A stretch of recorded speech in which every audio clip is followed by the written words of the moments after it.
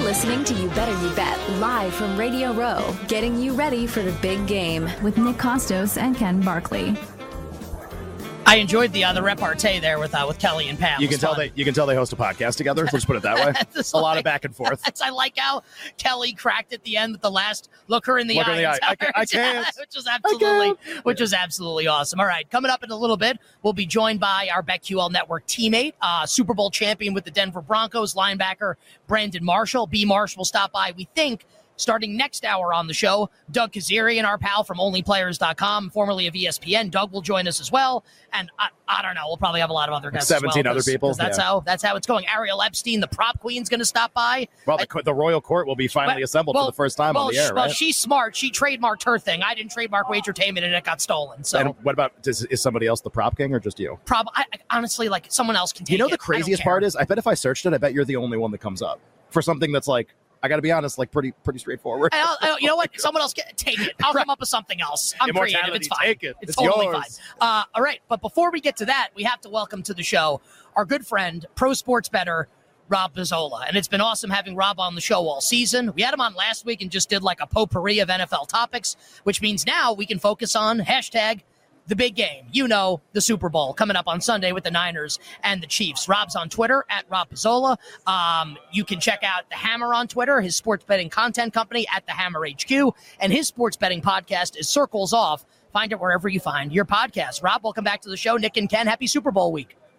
Yeah, happy Super Bowl week to you guys as well. I did a quick search just now of hashtag Prop King, and it's mostly Nick results. There's just I'm shocked. Like, I'm floored no one else has tried to take this name, but it's mostly Nick results. So it's yours, Nick, if you want it. You could probably still trademark it. I think the opportunity. Do you know how much it costs?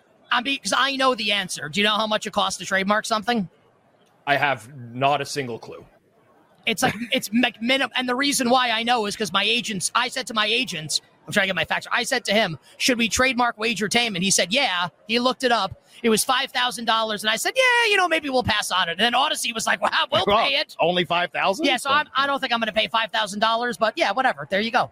There it is. I mean, these cash grabs nowadays, I remember just a very short story. We'll talk Super Bowl quickly. But I remember when we founded BetStamp, and BetStamp was growing. We had the opportunity to buy the URL very quickly, like betstamp.com or whatever it was. And it was like a couple grand. And we're like, you know what? It's not worth it. And then we grew pretty quickly right away. And we inquired again. And that price had like 10 times over the course of 3 months. And we're like, I guess we're going with .app instead of .com. So I know what this stuff costs, generally speaking. What a nightmare. Competing with like the U.S. Postal Service or something. What do you like on the side of the game, Rob? Chernoff just came on a couple segments ago, made the first really confident pro San Francisco case we've probably had the entire week. Honestly, as confident as I've heard anybody kind of sell the Niners in this game. Are you on that side? Do you like a side in the game? Niners by 2 in the Super Bowl. Well, first of all, I'm happy that Chernoff got his spot because he was devastated when he thought he was getting bumped for Turtle earlier on. He messaged me and he's like, are you getting bumped for Turtle as well? I'm like, listen, Chern, I don't know, man. These things in Vegas. Well, Rob, can I ask you a question? Because you host a podcast. If you had the opportunity to have Jerry Ferrara or Adam Chernoff on, who would you pick? You know what? True story. We pursued Jerry Ferraro as like part of the Hammer when we first launched as well. Like I was huge into Entourage. Like, anyways, I don't, no disrespect to Big Churn, but like, you can land him any single week. Would you like to have Jerry Ferrara on? Oh yeah. So anyway, Rob, you were saying I'm hanging up on Chernoff. Oh yeah. What do you like on the side? What are you doing? You with Churn on San Francisco? I immediately bet Kansas City upon open in this game. The number I bet was plus 118. It moved. I bet some more at plus 113. I thought that was the best we were ever going to see of the number. We're just hanging around in that zone right now. At the sportsbook that I bet it at, we're at plus 114 right now. I still like the Chiefs in the game, but like, let's just be very clear here. If this was a regular Sunday NFL, regular season game, it's probably not going to be on my card. I just want to wager on the Super Bowl. I get all the Chernoff arguments. I actually think that's a very sound case to build for San Francisco.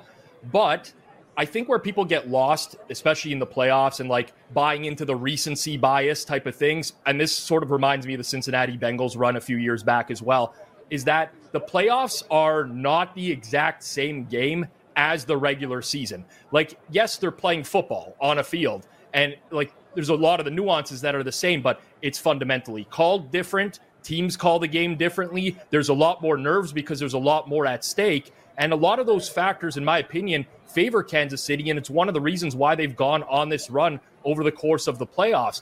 In particular, Kansas City was a heavily penalized team this year. I heard you guys talking about that with Eric Eager when he was on yesterday.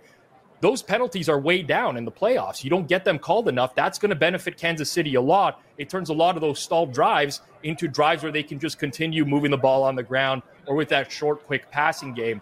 I don't think San Francisco is nearly at the level that they were when they were being priced what they were in market earlier on this season. I think the defense has taken a big step back. There's huge holes that can be exposed, whether that's running directly at Chase Young or just attacking their cornerbacks who haven't been good this season. So personally, I think this game is honestly like close to a 50-50 coin flip.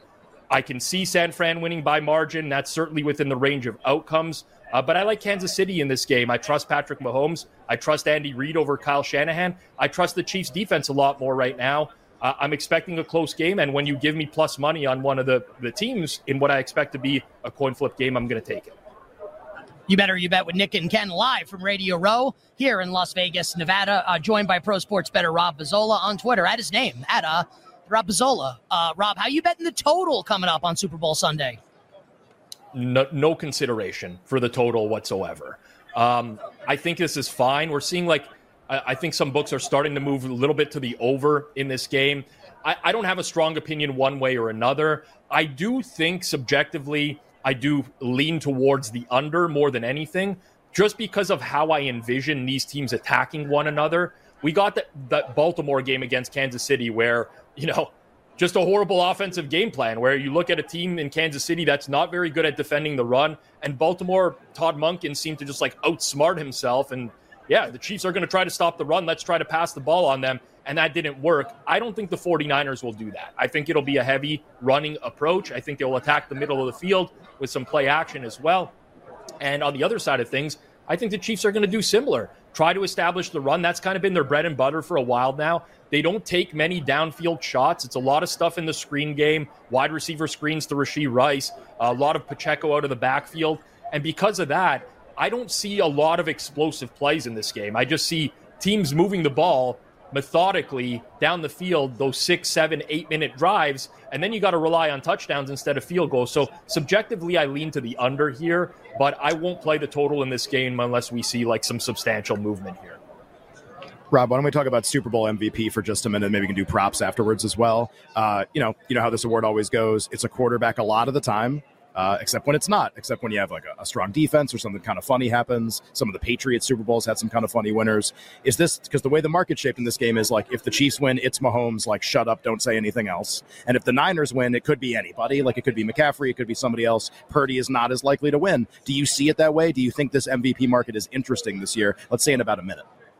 Well, I do see it that way. However, you have to incorporate the prices into everything as well, right?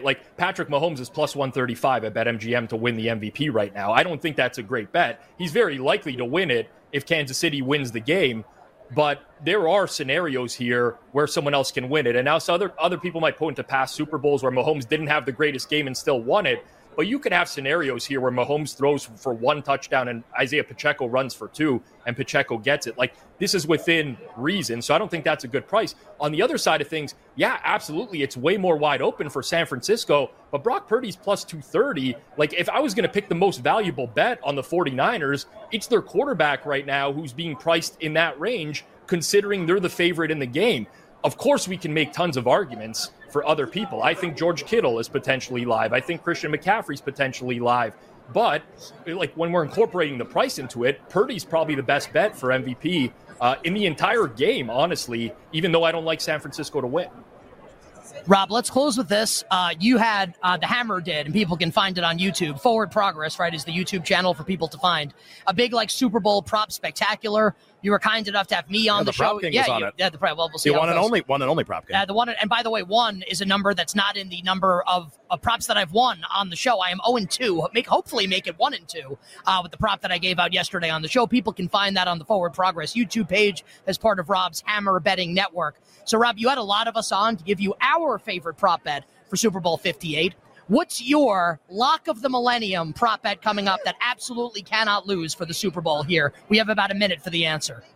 Yeah, so I know, Nick, you like Debo over in the rushing game. I like Debo under in the receiving game. I would wait to play this till the last minute. A lot of people are pivoting because they think, well, Brandon Ayuk's going to get covered by L'Jarius Sneed. Debo's going to have a big game. Trent McDuffie's on that side. Trent McDuffie's a very good tackling corner. He only missed 11 tackles all season. He doesn't get targeted a lot. And when you look at Debo's not running a lot of deep routes. It's a lot of short, intermediate routes.